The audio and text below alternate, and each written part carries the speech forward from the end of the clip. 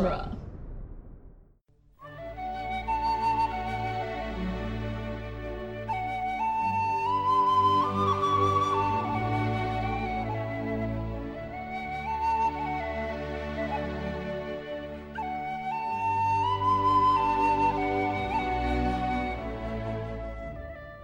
Hello and welcome to Lord of the Rings Minute, the daily podcast where we analyze the movie The Two Towers, one part of your world at a time. I'm Norman Mitchell. I'm Cassandra Fredrickson. And today we're talking about minute 179, which starts with a pretty drastic smash cut to Treebeard's face. And then he says, Yeah, there's very little transition. The Ents cannot hold back this storm. And then it ends with Pippin saying to Merry, maybe Treebeard's right. Which is a nice little couple of lines, actually, to begin and end the minute on. Yeah, it's very succinct. Of course, there's a little more to this tomorrow. The big part of it, though, the dramatic part of it is today. I'm surprised you didn't say dramatic zoom-in. There is a very dramatic zoom-in. It's super extra. With a hair whoosh.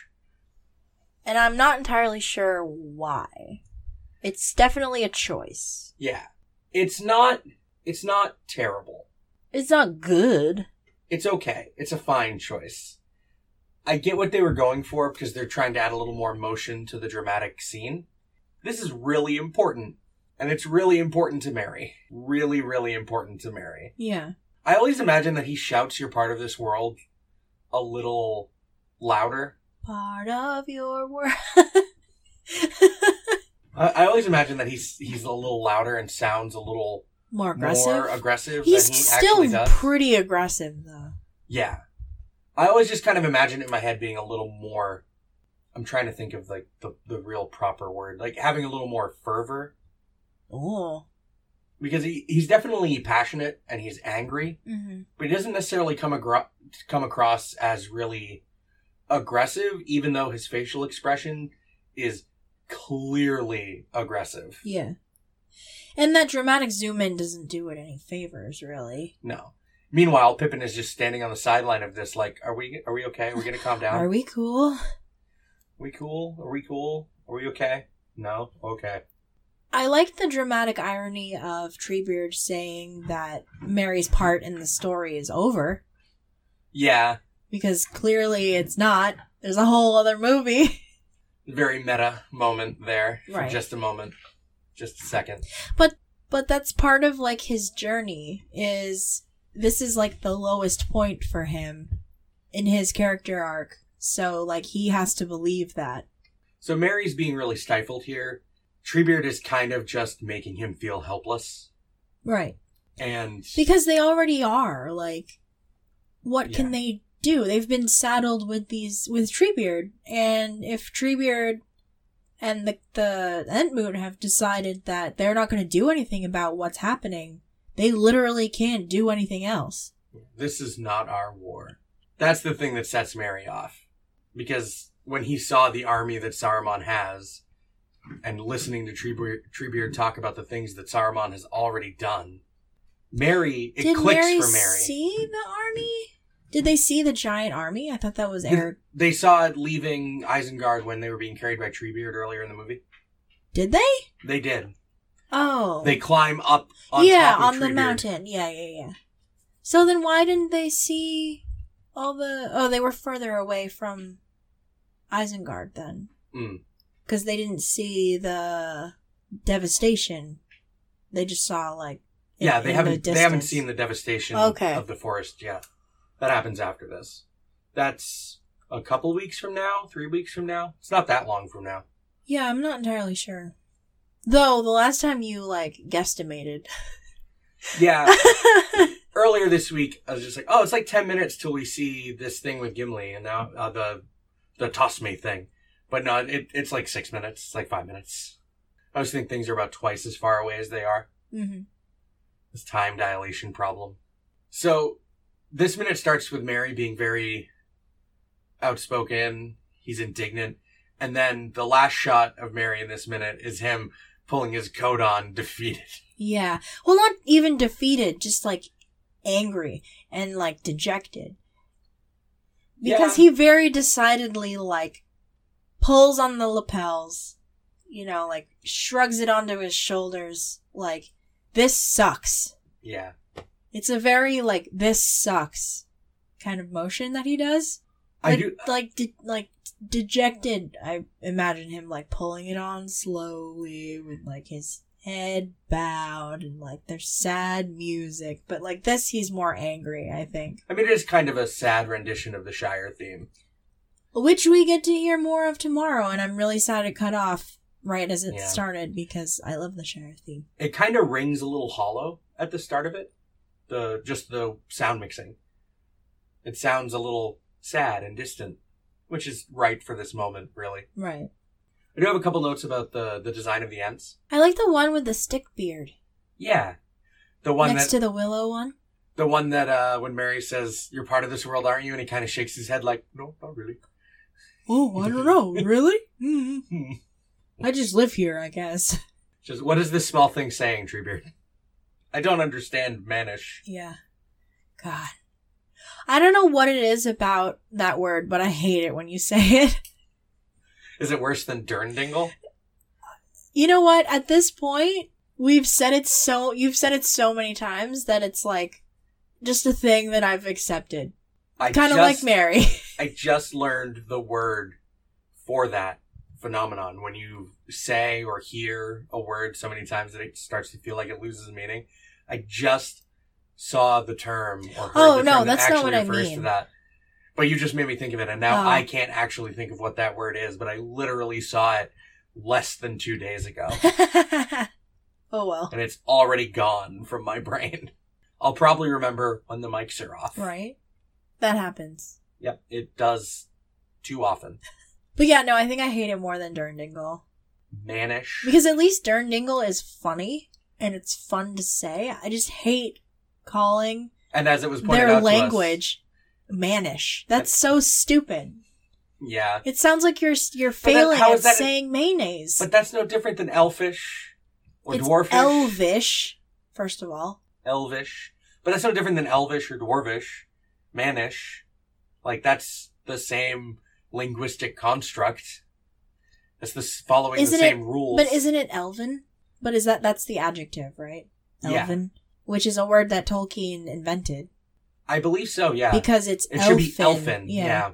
But and Tolkien was just like, I'm a language scholar. Screw you, editor. Nah. I do what I want. This is my word now. I teach linguistics. I do what I want. I make up languages. You leave me alone. Which is just the funniest. Can you imagine the conversation he must have had with an editor? Manish. That's so stupid. That's so stupid. But it's just following the same rules as all these other things. I don't care. It sucks. Like, it's following the rules as opposed to just referring to it as dark speech. The common tongue implies a human-centric view. It is very human-centric. I know it is. I mean, it's Hobbit-centric, really. Yeah. But, like, it's the age of men, Norman. And the Hobbits don't have their own language. The age of men. Yeah, the age of elves is over. Mary has his... This is the moment that defines Mary going forward. This is the scene that's going to define Mary for the rest of this story. Because this is when everything starts clicking into place for Mary. He understands the stakes, and he's going to lay them out very clearly tomorrow. But we see his anger about the Ents not understanding the consequences of this action. It's interesting to me that while because Mary and Pippin have been through like the same experience so far on this journey. So, like, is it just because Pippin is younger? Maybe, I mean... Or is he just, like, not as... I don't know, like... I mean, people react to traumatic experiences differently, right? So some people, when they go through something that they're not prepared for, don't change. Some people change drastically. Some people change a little. Some people get stronger, and some people can't confront it. Like, that's just... Everyone reacts to things differently. Right. Pippin just didn't have the same reaction to this same experience. Pippin just seems like super chill, like wheel spinny chill. And I know why that is, because you have like 15 main characters and like not all of them can do the thing in that book. But like, I don't know. I just really love Pippin, you guys. So I also have a couple notes about the design of the Ents. They were mostly designed by 3 people very quickly. Alan Lee, Christian Rivers, who's directing that Mortal Engines movie. And oh, shoot. Yeah. And I want to see that. I finally saw like a full trailer of it, and it looks totally absurd. Like more absurd than the initial teasers did. Hugo Weaving is the bad guy. Hugo Weaving is in that movie? Yeah. Okay. He's like the main character's, like, someone that knew the main character's mother or something. The trailer initially made me think that he was her dad, but then that's not really what the trailer implies, but maybe it's just... Yeah, I thought the main character is an orphan. Anyway, so, like, anyone listening from the future is probably laughing their ass off just in case this movie, like, sucks. But, like, we now are excited to see this, so... Dude, cities are just become roving... Cars or something. Giant city cars.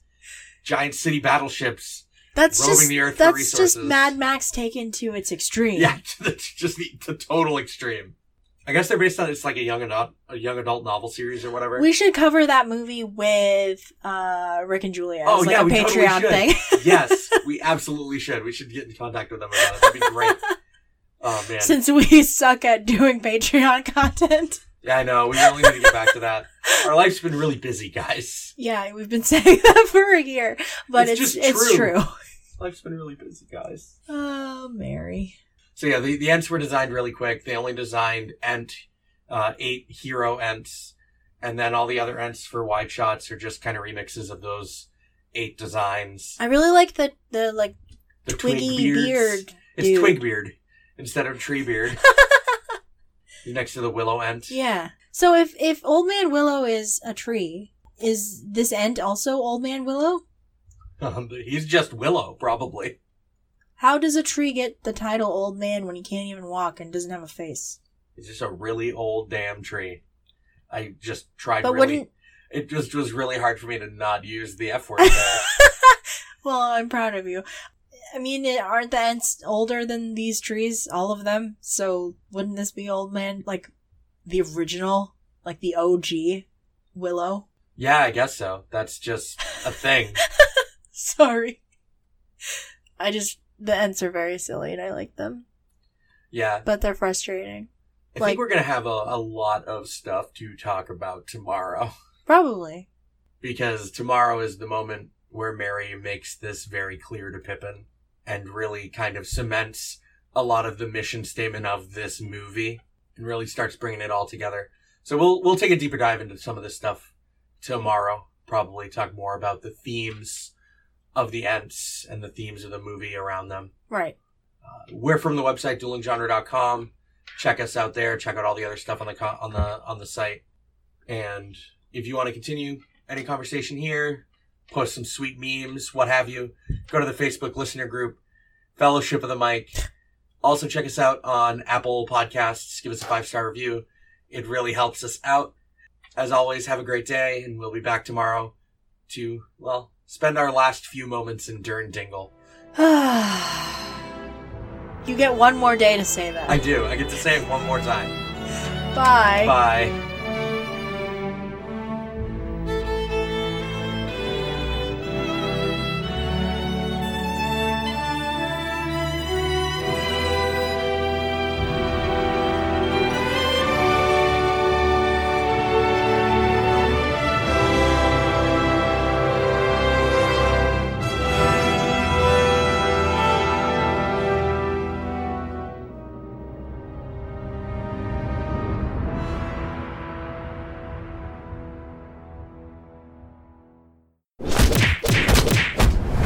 Dueling genre.